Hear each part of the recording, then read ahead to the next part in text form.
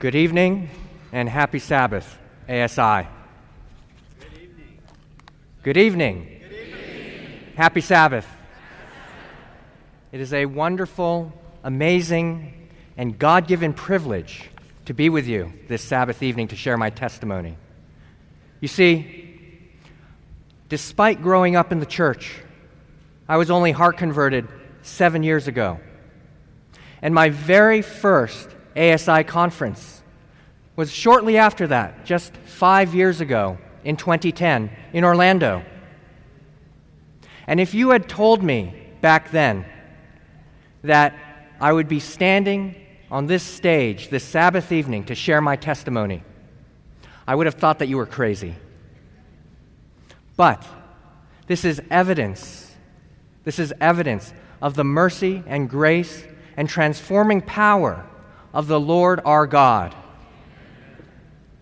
And it shows us that there is hope for everyone, even those who grow up in the church. But before I get ahead of myself and steal my own thunder, would you please pray with me? Lord God, our Father in heaven, hallowed be your name. You are so merciful to us, and you love us so. Lord, I pray this Sabbath evening, the Sabbath that you have set apart, that the Holy Spirit would be with us, would be upon me, your humble servant, and that you and only you would be glorified. And Lord, I pray that each individual here in this room and whoever is watching on 3ABN would also receive the Holy Spirit, and that the Holy Spirit would give each individual hearing and comprehension, but not merely comprehension, but conviction. Conviction of that message which you want each individual to hear. I pray this in the powerful and precious name of Jesus Christ, our Lord and Savior. Amen. I'm a son of Korean immigrants. I'm an elder brother. I'm a husband. I'm a father. I'm a former professional cellist, and I'm a corporate executive. Yet, as important and defining each of these facts is to my identity, the most important and most defining fact in my life is that I am the survivor of a chronic and deadly disease. Millions around the world have this disease. It runs in families and is passed on through heredity. It is a silent killer. There's no known cure for this condition, absent a literal miracle from the Lord Himself. I am a survivor of congenital Christianity. Congenital Christianity is a spiritual condition which in some ways resembles true Seventh-day Adventist Christianity, but which is at its core superficial and lacks an authentic saving relationship with God. To make sure that we share a common understanding of this condition, I'd like to share with you a non-exhaustive list of symptoms. Are you ready for the symptoms? Are you ready? Would you like to know what they are? Very well. 1, you avoid talking about your faith because you don't want to have to explain what you believe because you're a little bit embarrassed by it. 2, you know that Saturday is the Sabbath. But come on, it's just a day, right? 3, you've heard that we have distinctive biblical beliefs about death, hell, and the sanctuary.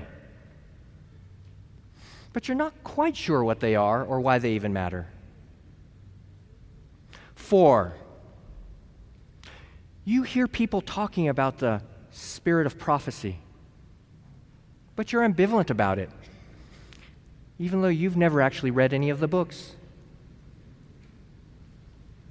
5, those beasts on the prophecy seminar flyer look strange and bizarre to you, and you've got no clue what it all means. 6, you think that megachurch down the street is way more fun, way more interesting.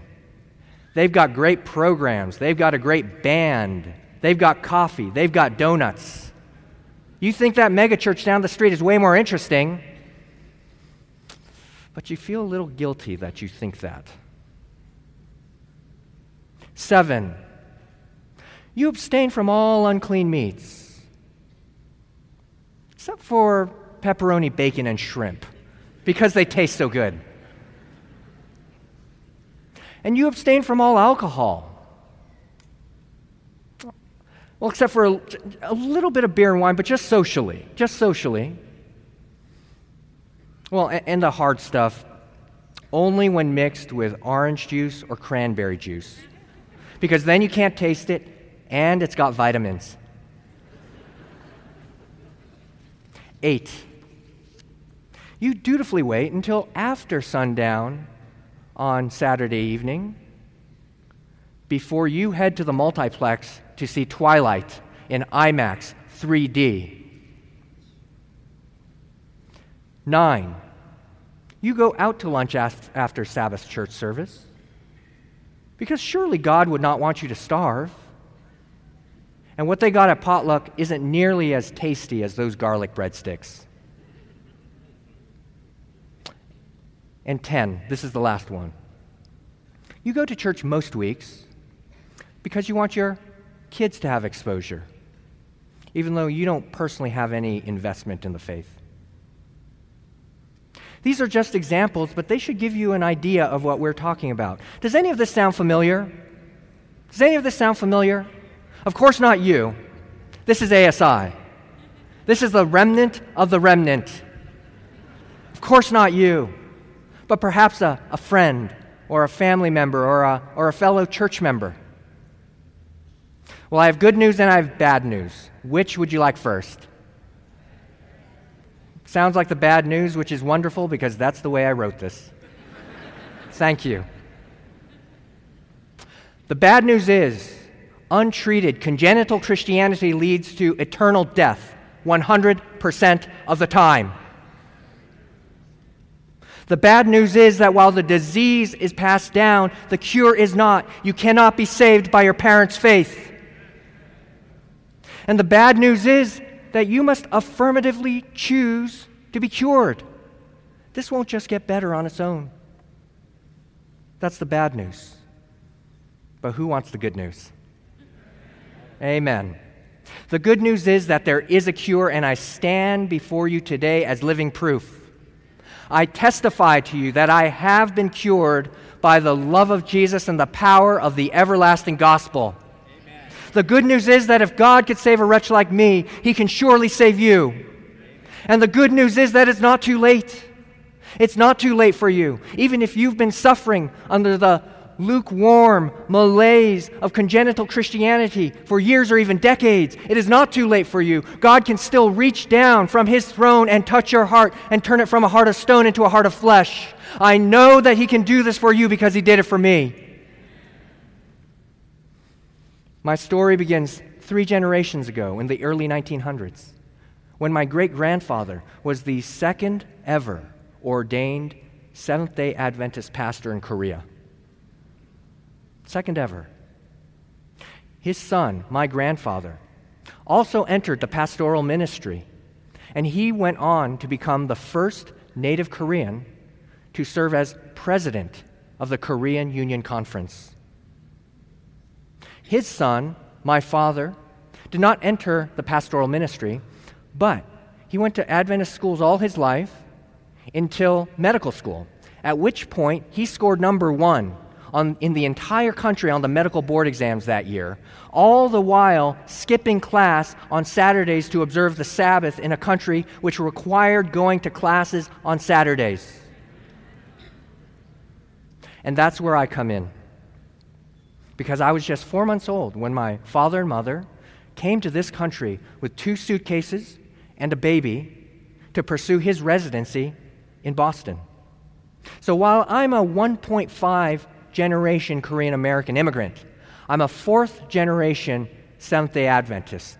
The faith has been passed down to me from its earliest days in Korea. And while many blessings come with this heritage in the faith, this history also brings with it a predisposition to congenital Christianity. My earliest spiritual memory goes back to when I was just 4 years old. I would come downstairs early on Sunday mornings to watch television while my parents slept. It didn't take me long to notice that it seemed every channel I turned to every Sunday morning was broadcasting a church service. And I was completely perplexed by it. Even at that age, I knew that Saturday is the Sabbath. This continued for some time until finally I decided that I would get to the bottom of this, that I would go ask my mother. And so I remember walking into the kitchen where my mother was doing the dishes. And I asked her, Amma, which means mommy in Korean. I asked her, Amma, why are all these people going to church on Sunday? Don't they know that Saturday is the Sabbath? Before I tell you what she said, I need to set some context. My mother is a godly woman. She's a prayer warrior, a Bible worker, and church planter in the Korean immigrant community. I thank the Lord for my mother's faith. But at the time of this story, she was in a different place spiritually. So getting back to the story, I asked her, Amma, why are all these people going to church on Sunday? Don't they know that Saturday's the Sabbath? And without missing a beat, while she was washing the dishes, she said, I don't know, and left it at that. I don't know why she said, I don't know. Perhaps she was too busy. She was a young mother of a 4-year-old and a 2-year-old boy. That's a pretty busy gig, while your husband is working over 100 hours a week at the hospital. That's a busy time. So perhaps she was too busy. Maybe she didn't know what to say. Maybe she didn't know how to explain it, or maybe she thought that even if she explained it, that I wouldn't understand. I don't know why she said that, but what I do remember that I walked away from that conversation completely confused and scratching my head. This is why the Lord, in His divine wisdom, commanded us in Deuteronomy chapter 6, verses 6 and 7. And these words which I command you today shall be in your heart. You shall teach them diligently to your children, and shall talk of them when you sit in your house, when you walk by the way, when you lie down, and when you rise up, which is Bible language for all the time. If you leave your children confused, even when they're in beginners or kindergarten or primary, you increase their risk of congenital Christianity. You might think that they're too young to understand or to care, but they are paying attention much more than you know, and you have the opportunity to provide them the vaccine of a strongly biblical, age-appropriate foundation, or leave them dangerously exposed on the shifting sands of confusion. The ensuing years of my childhood and adolescence read like a textbook case of congenital Christianity. In the 6th grade, I was pulled out of our local Seventh-day Adventist school for 2 reasons. The first reason were the excessive PDAs on the part of the high school kids at the co-located academy. We're not talking about personal digital assistants. iPhones were not the problem. The problem was public displays of affection. And it had gotten to a point where my parents no longer felt comfortable having their 6th grade and 4th grade sons attending that school, that Adventist school. The second reason was the academics. I was getting bored in the classroom, and I needed more challenge. And so in the 6th grade, through high school, I was in the public schools, which is actually quite good for me academically. But my faith was under assault from all sides continually.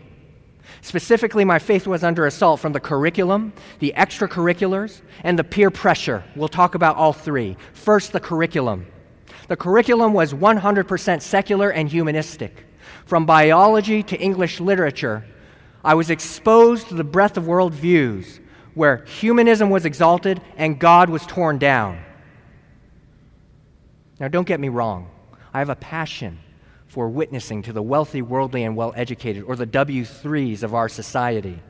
As missionaries to these groups, we need to be able to speak their language and understand their culture. But exposure to these worldviews can be dangerous if you're not strongly, firmly grounded in the reality of God and the truth of His Word. By beholding, you become changed. And if all you're beholding is Darwin, Kant, Rousseau, and Richard Dawkins, and you're not beholding Moses, Daniel, John, Paul, and the others, then you will be changed. At a minimum, you set yourself up for confusion, and more likely, you set yourself up for apostasy or even atheism. So that was the curriculum. But beyond the curriculum were the extracurricular activities. And whether sports or clubs or arts or academics, it seemed that everything conflicted with the Sabbath. And my unconverted heart struggled greatly with these conflicts because I wanted to achieve great things in the world. And I thought that my success depended on the validation of the world rather than relying on the mighty right arm of the Lord. In my case, I was gaining success as a cellist. I was one of the best in the state of California. And I was considering a career in music performance and cello performance. A key part of establishing a track record in music is the competition circuit. But time after time after time, I had to decline participation due to the Sabbath. And this struggle was excruciating in my teenage mind. And this struggle was compounded by the fact that individuals in our very own Seventh-day Adventist church would encourage me to compete. There was a sweet older woman. She was a pillar of our local church and a strong supporter of the local music scene. She knew of my talent as well as my struggles. I'll never forget one Sabbath afternoon after the church service when she took me aside. And she told me that it would be okay if I competed on the Sabbath. It would be fine if I competed on the Sabbath for two reasons. One, because I would be playing good classical music. And that's a whole nother sermon. But friends, I will tell you this. Just because it sounds classical does not make it good. So that was the first reason. The second reason was that she said that I would be glorifying God with my talent. I'm convinced that she meant well. I believe that she meant well. But this well-intentioned church member was causing even more confusion for me and setting me up for compromise and ultimately full-blown congenital Christianity. We would do well to recall Jesus' words in Matthew chapter 18, verse 6. Whoever causes one of these little ones who believe in me to sin, it would be better for him or her if a millstone were hung around her neck and she were drowned in the depths of the sea. Friends, you don't have to be blood related to someone to inflame their congenital Christianity. You can even be a well-intentioned church member. But be careful, because you might make yourself a contributing factor in someone else's congenital Christianity, and Lord, have mercy on you if you do this.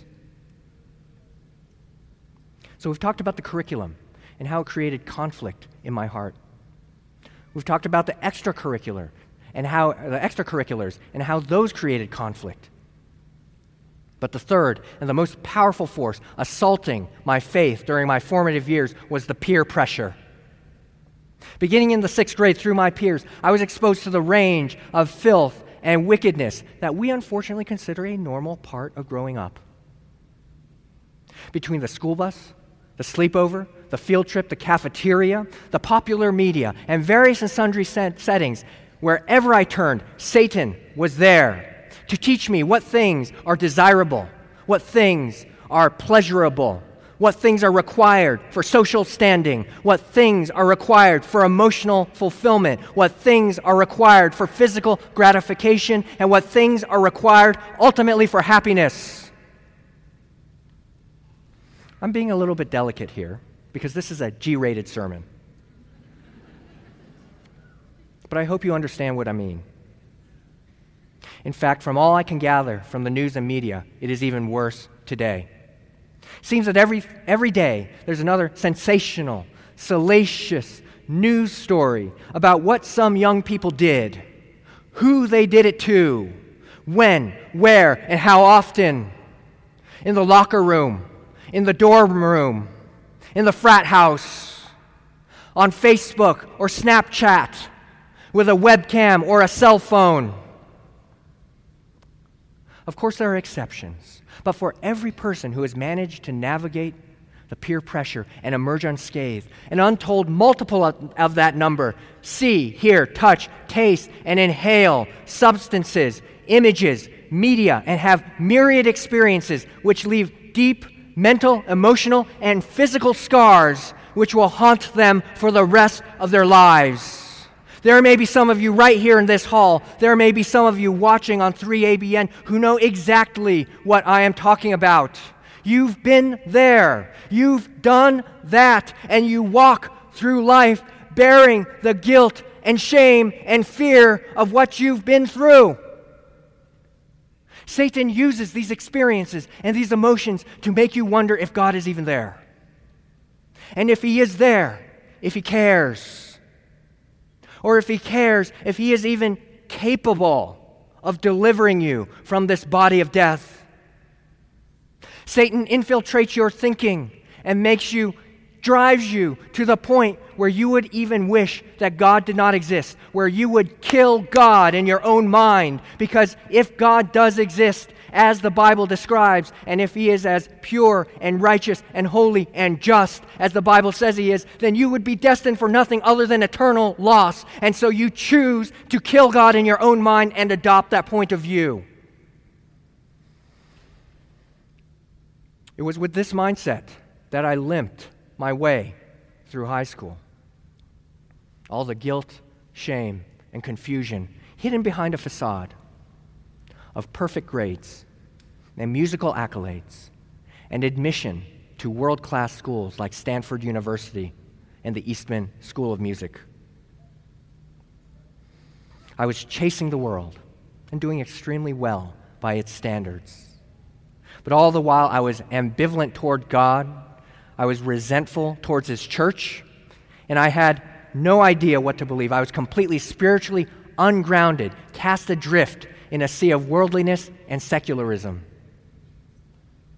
Against this backdrop, I went off to Eastman, the Eastman School of Music, and like any freshman, I was looking for a sense of belonging and affiliation. And one of the places that I looked for this was the local chapter of the InterVarsity Christian Fellowship.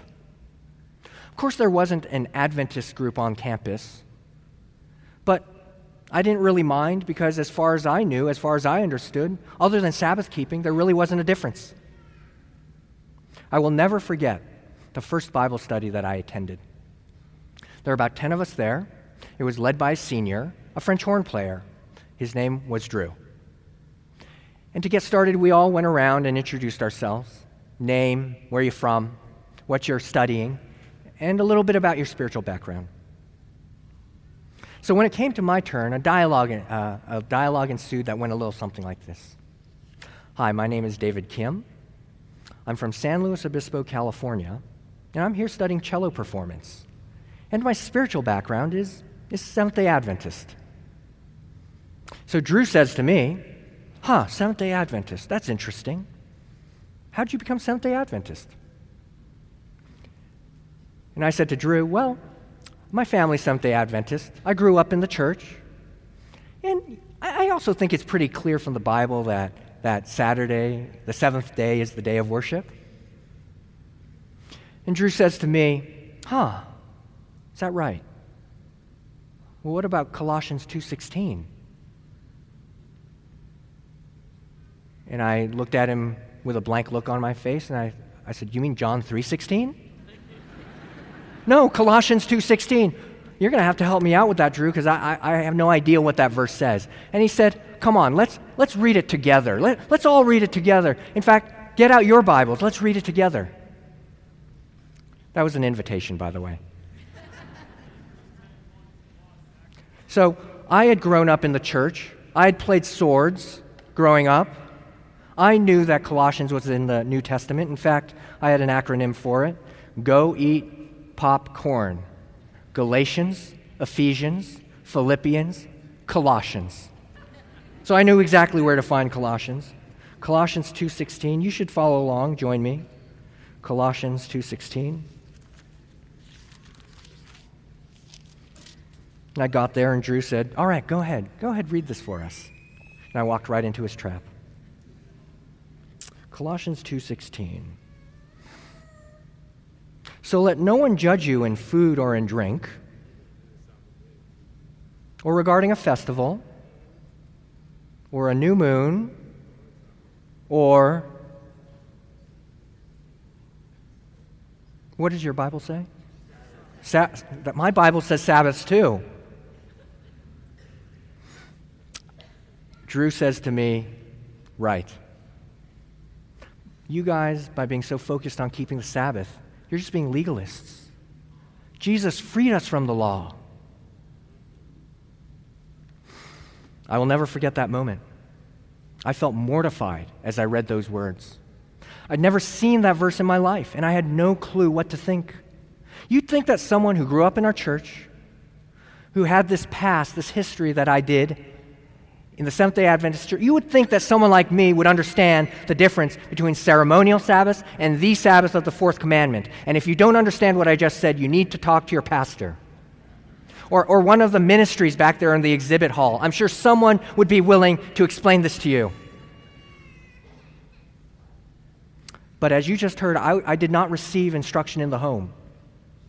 And so I felt confused, betrayed, and humiliated. I never went back to that Bible study, and I stopped going to church.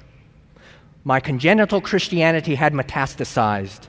And while I never gave up on the idea of God, I had no idea who he was. I had no idea what to think, which church was the right one. I was spiritually bewildered, and I checked out of church completely. The next 14 years were a blur.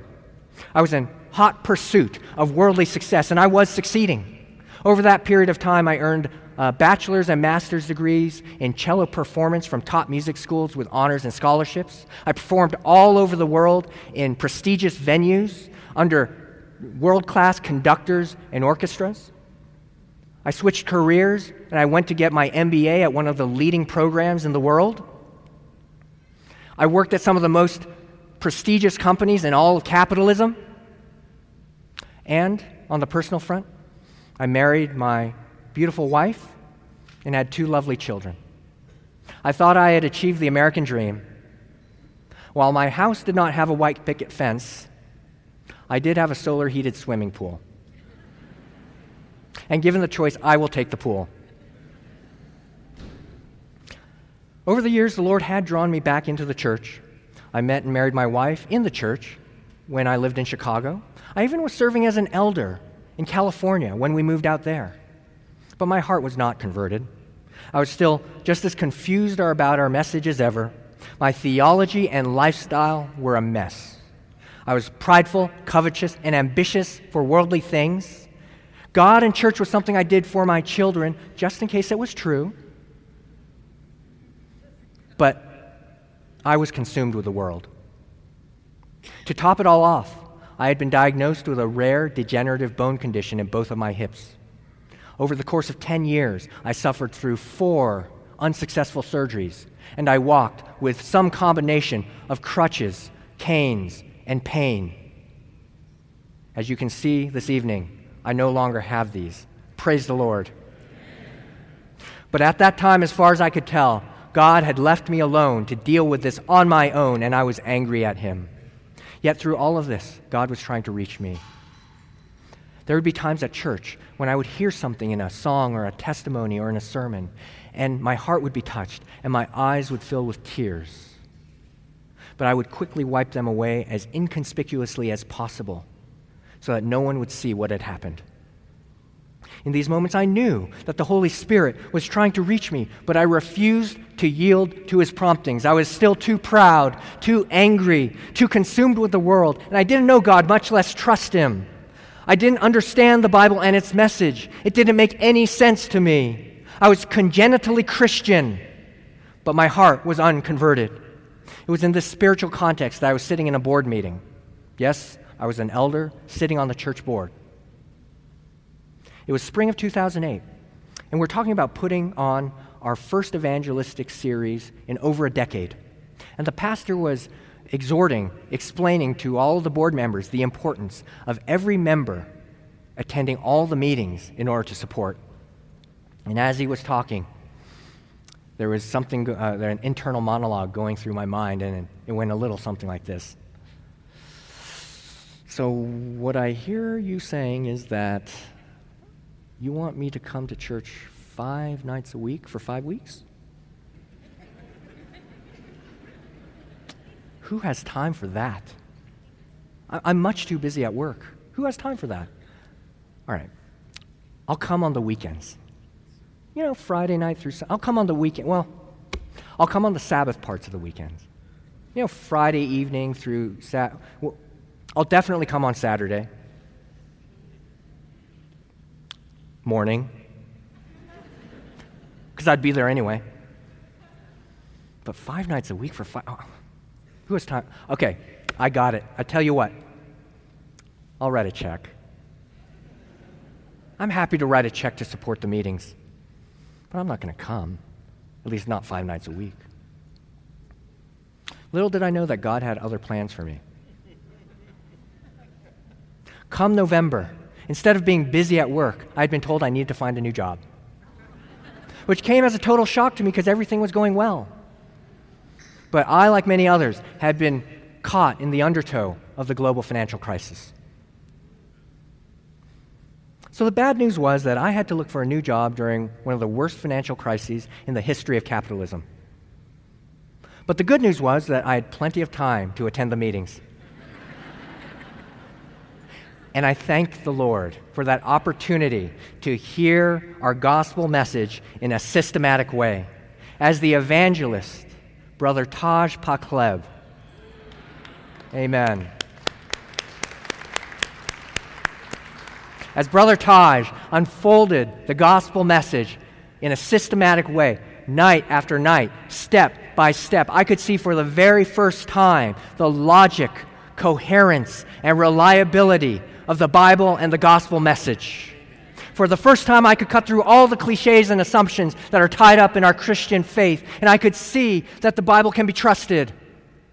I could see, that should get an amen. I could see for the first time why an all-powerful and all-loving God would allow evil and suffering to exist for a season. Any amens for that?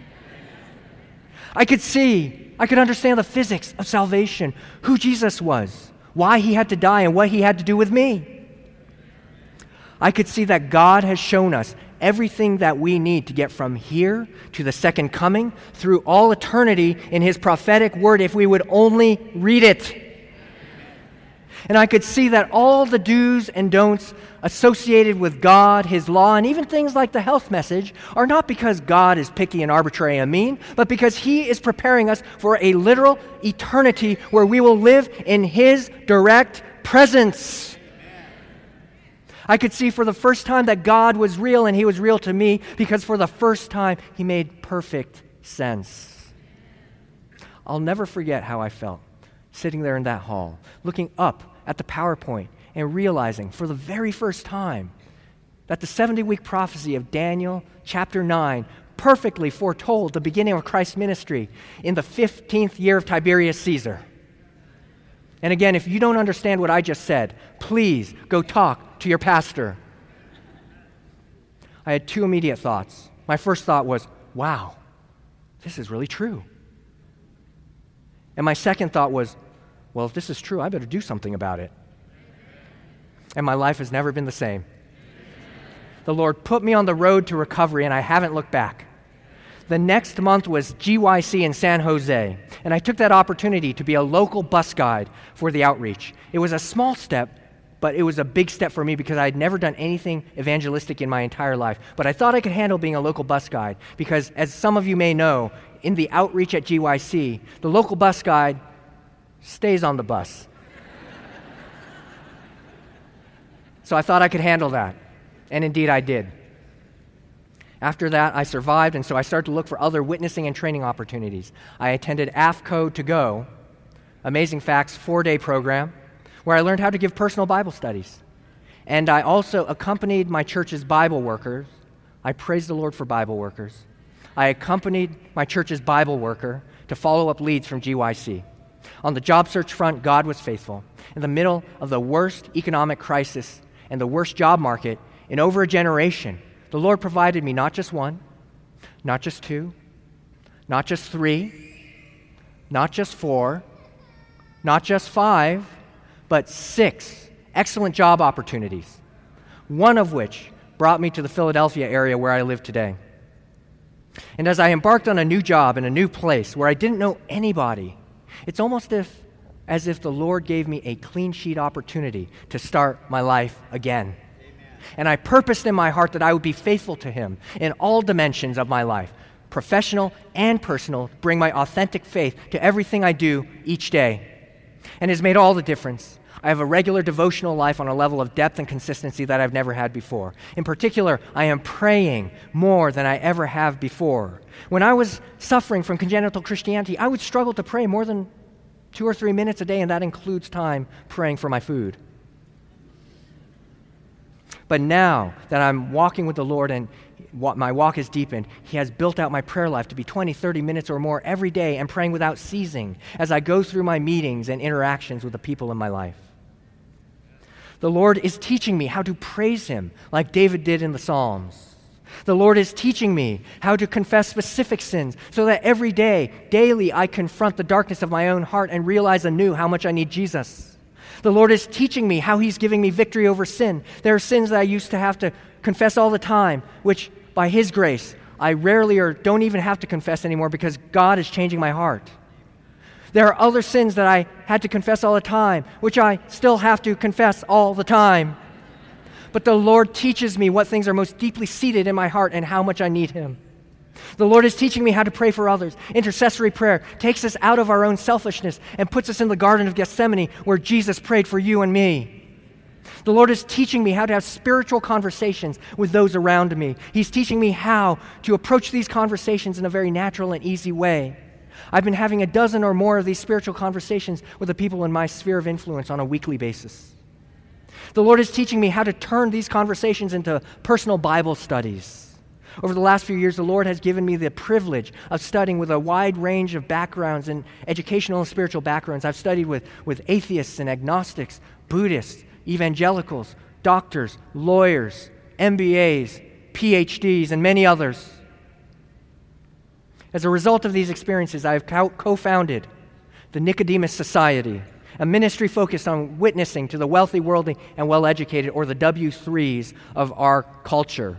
The Lord has given me opportunities to go all over the country, giving seminars, teaching people how to reach what the Spirit of prophecy calls this neglected class.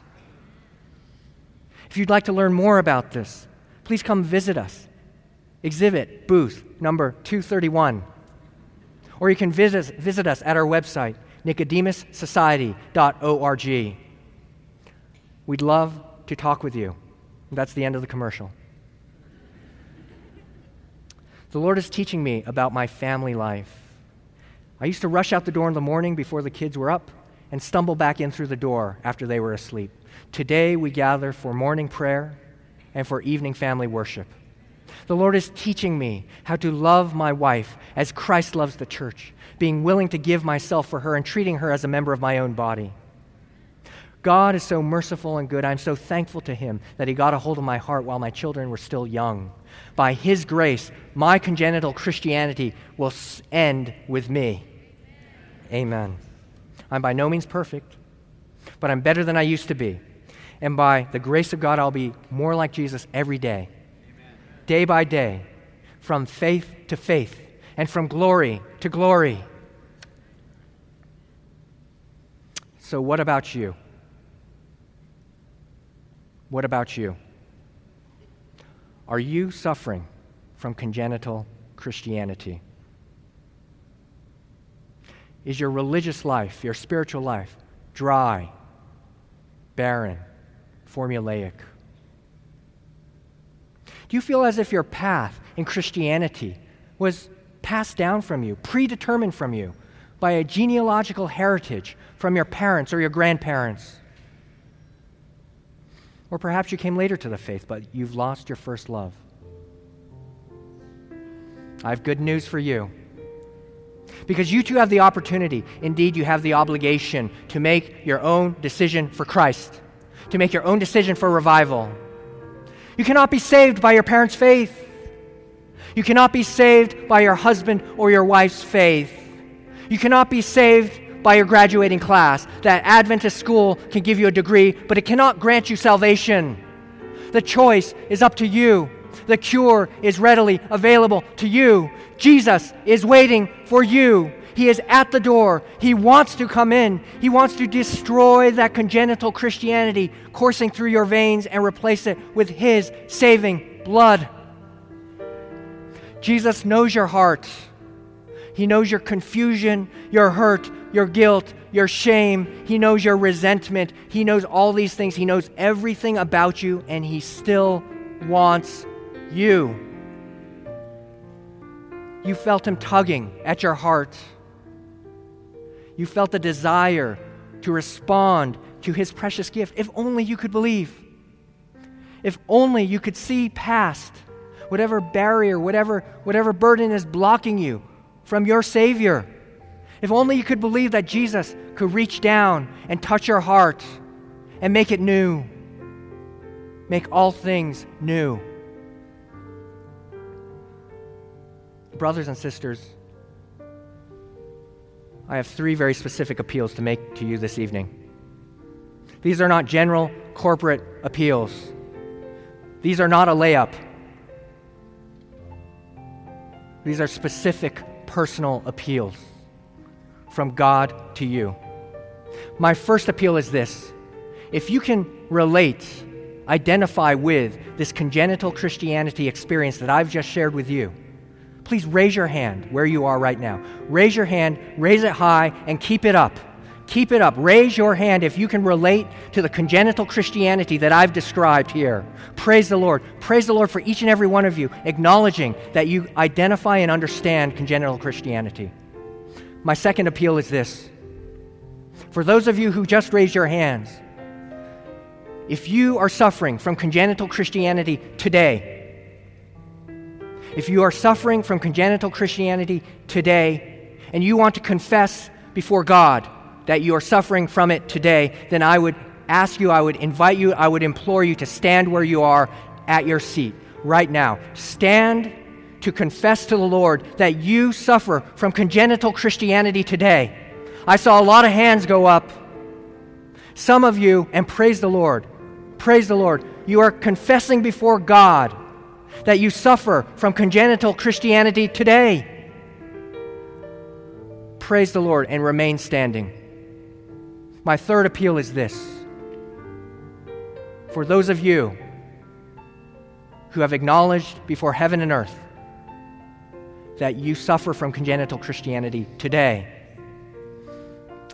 if you want to be free, if you want to say to the Lord, I want to be free of this deadly disease, then I invite you, I implore you to come to the front for a special prayer of consecration and confession.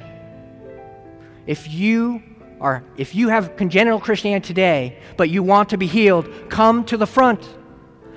The Lord sees you standing. You've already confessed to Him that you suffer from congenital Christianity today. Why would you want to stay in that state? Why would you want to stay? Come to the front. Praise the Lord. Press in. We need more room. If you're suffering from congenital Christianity today, I still see some of you. You are standing. You've already confessed that you suffer from congenital Christianity, yet can you not say today that you want to be cured? Don't you want the cure today? Praise the Lord. Come to the front. Press in. We need more room. There's plenty of time. Please, I implore you, on behalf of Christ, if you are suffering from congenital Christianity today, come to the front. Keep coming. There's still more. Keep coming. Make room. Praise God. God sees your decision and honors it. Let us pray. Lord God, our Father, you are so merciful to us. You see us before you, confessing our congenital Christianity. Some of us may have been in this disease for a year or 2 or 10 or 20, but it doesn't matter, because this evening, this Sabbath evening, each and every one of us has confessed before you not only that we suffer from congenital Christianity, but we want to be cured today. And Lord, I pray that this would not be merely a response to an appeal, but Lord, that this would be the first day of this every individual's eternal life. That this would be the first day of their revival and reformation. Lord, that you would look down upon them in mercy and touch their hearts and turn from a heart of stone into a heart of flesh. And we know that you can do this. We know that you can do this. Lord, there are some here who did not stand. And I pray that is because they do not suffer from congenital Christianity. And if that is the case, I praise God for that. I praise God for that, because that is what you want for us, to be fully sold out for you. But Lord, there may be some who even now, perhaps they raised their hand, perhaps they stood, but they did not come forward. And Lord, even now, I would implore that the Holy Spirit would not leave that person alone until they make a decision for you, whether it's tonight or some other time. Do not leave that person alone. Lord, you didn't leave me alone. Don't leave that person alone. Lord, we love you. We praise you. Lord, each and every person here has a different path. But Lord, we count on you to be the author and the finisher of our faith. And I pray that every person here would take this declaration before heaven and earth, go back to their homes, go back to their churches, and start walking with you on a daily basis, praying, reading the Word, getting to know Jesus, and developing that love relationship with Him. Lord, let it not end tonight, but let it go on into eternity. We pray this in the powerful and precious and holy, transforming name of Jesus Christ, our Lord and Savior. Amen. This media was produced by Audioverse for ASI, Adventist Layman's Services and Industries. If you would like to learn more about ASI, please visit www.asiministries.org. Or if you would like to listen to more free online sermons, please visit www.audioverse.org.